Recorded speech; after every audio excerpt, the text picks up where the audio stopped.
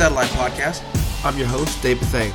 It's been a couple weeks. I was on a vacation with my family at the beach, which is not my thing, but when you marry a woman that has spent her entire lifetime going to the beach with her family, you go to the beach. So I am back, managed to avoid sunburn. My kids look very exotic with highlights in their hair, and it was a good time. But I'm actually going to focus today on a story that involves my wife, and I want to explain to you why my wife's new job proves that God can see the future. And there are times when you live long enough to see God bring the twists and turns of your life full circle. And right now, Abby and I are living through one such example. So when Abby and I first became friends about 8 years ago at our church here in the Athens area, she was visiting our young adult Sunday school class after graduating from UGA as PE Major of the Year. So she was a fantastic student. I think she graduated UGA with a 4.0 or something very close to it. And since I was already in the field, we would chat about potential opportunities, what to expect from interviews, etc. So I was kind of like, as a friend, walking her through the process as she was hunting for jobs. And right around the time we started dating, she was feeling a strong urge towards nursing. And it was God just throwing a complete wrench into her plans by laying this burden on her heart to enter the nursing field. A departure from the education career she'd been pursuing all the way back since high school. What's ironic about this is that having a PE background gave her uniquely keen insight into the world of being a PE teacher, which is what I do. It's just something that most people, including other educators, really have no grasp of. Gordon, if you're listening, you know people have no idea what we do, how much planning goes into managing our classes, etc. But Abby understood my aggravation over low PACER scores, my excitement over huge gains on the sit and reach test, and my utter bewilderment at why the healthy fitness zones for the curl-up test are so low. Things that if you're not a PE person, they don't really make a lot of sense to you.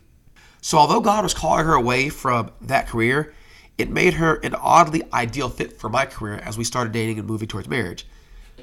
And what was interesting is she also grew up with a dad who coached her brothers in youth sports all the way up through high school, or to high school, and took her all over the United States to compete in high-level gymnastics. So she even understood the grind of being a committed athlete and what the life of a coach was like. Something I didn't really know when we started dating, and she took to being a coach's wife so naturally, so excited about what we were doing, wanted to invest in getting to know my kids. She was just a wonderful coach's wife, something I did not expect when we started dating. Now, as Abby got through nursing school, which was a struggle, we were selling our blood plasma to make money. We were newlyweds. We were broke. During her internship, one of her rotations took her through hospice, and she was naturally drawn there. And one of the reasons I think for this is that Abby's mom at this time was about 4 years into an 11-year battle with Alzheimer's, a battle that began at age 50 and a battle that she lost in October. And her mother's diagnosis with Alzheimer's was really a seismic event that ended up bringing Abby home from her college in Savannah back to Athens. And the experience of lovingly caring for her mother actually ended up serving as a training ground for her future ministering to people with dementia, because as a hospice nurse, the majority of her patients suffer from dementia in some way, shape, or form. Now, Abby is a phenomenal hospice nurse, but after 5 years in the field and being celebrated by her bosses and her coworkers, she was desperately in need of a new season. Hospice had worn her down. Trying to manage all of the paperwork and expectations of her caseload, the largest caseload in her company, by the way, with 2 kids, was just wearing her down. And so for months and months, she pleaded with God to get her out of her job and to get her a new job.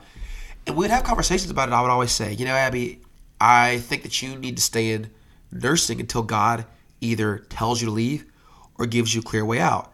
And so to put my money where my mouth is, I started praying along with her for God to provide a job. We would look, we'd go to Indeed.com and check all the local listings at school, nursing jobs, and all that kind of stuff.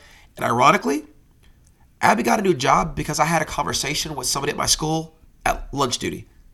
Long story short, I'm doing lunch duty during final exams with the nursing teacher at my school, telling her about how Abby's interested in doing a job similar to that because she has an education background and she's a nurse now. And the lady says that she just got out of a meeting where they are actually hiring a second nurse to teach the same class at our school. Long story short, an hour later, they're sending the head of the CTAE department down to the central office to see if they can get this job opened as a health and PE and nursing position, knowing that Abby, who they hadn't met yet, is the only person that could possibly fill this. I am not making this up. So, my wife will be joining me at my high school teaching nursing first semester and throwing on a personal fitness weight training aerobics class second semester. It's ridiculously ironic. And what's interesting is that after 8 years, God brought her full circle. Everything from the classes she took in high school to the degree she pursued at UGA to the experience she had in the field was all laying the foundation for God to bring her to this particular chapter in her life. So you hear that, you're like, cool story, bro. So what? I think that one of the things I want to take people to take away from hearing this story is that God has a plan. And what he sees is so far above and beyond what our natural minds can fathom. And Abby, to her credit, chose to listen to God, step out in obedience into the river of his will, and allow it to carry her through some rapids, some sharp rocks, and dangerous curves to a place where she is serving him in a way that pulls from so many different areas and passions and pieces of who she are, that she's going to be able to express her service in ways that she couldn't fully have done in either teaching health and PE or simply being a nurse. And so as you reflect on the path that you're currently traveling in life or you have traveled, have you been seeking out God's will? I know that's such a nebulous concept, but have you been seeking out and asking God, what would you have me do? What would glorify you? Where are my passions and talents best used for your kingdom? And if God has revealed a clear plan for you and a clear path to you, have you walked that path in obedience? And if that path is difficult, grueling, and frustrating as Abby's path in nursing has been at times, do you trust that God has a plan for something good on the other side? Because right now, Abby's believing that this new job is a good that God has always intended for her on the other side of a satisfying, fruitful, but difficult journey through nursing. And what's even crazier about this is that I'm in my second year at this school. I just finished my first year. And I was very close staying at my old school, the area I'd been for 15 years. Had I done so, Abby would not have this job opportunity at this time. And so by me choosing to leave my school, follow my head coach when he got a new job, that provided the opportunity for us to be in the community where this school has this program that Abby could be a part of. It's just crazy to see how God orchestrated so many things in our life to make this a reality. And this is usually where you want to insert some kind of practical verse to nail down this truth. So instead of quoting Jeremiah 29:11 out of context, because that's a verse that is a specific promise to the Israelites about returning home from captivity that Christians like to take and claim out of context, I just want to say that. I want to share with you Romans 8:28. For we know that in all things God works for the good of those who love him and are called according to his purpose.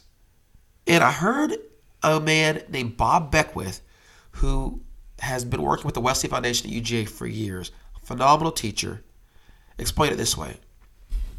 What that verse is saying, when it says that all things work for your good, is that if God can't redeem it for good, he won't let it happen to you.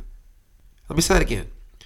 What that verse is saying is that if God cannot redeem something in your life for his glory and your edification, sanctification, he won't let it happen. So every single tragedy, poor decision has the potential to be redeemed by God for his glory. Doesn't mean that we won't suffer some, but there is a purpose and a potential for God to shine through. But we need to be clear in saying this. The second part of that verse specifies that that promise is for people that are seeking to do God's will. And that promise should be encouraging. So I want to close by saying this. If you are really pursuing God's will and struggling with where God's will is leading you, know that he would not be allowing you to endure it if he didn't have a plan to redeem it.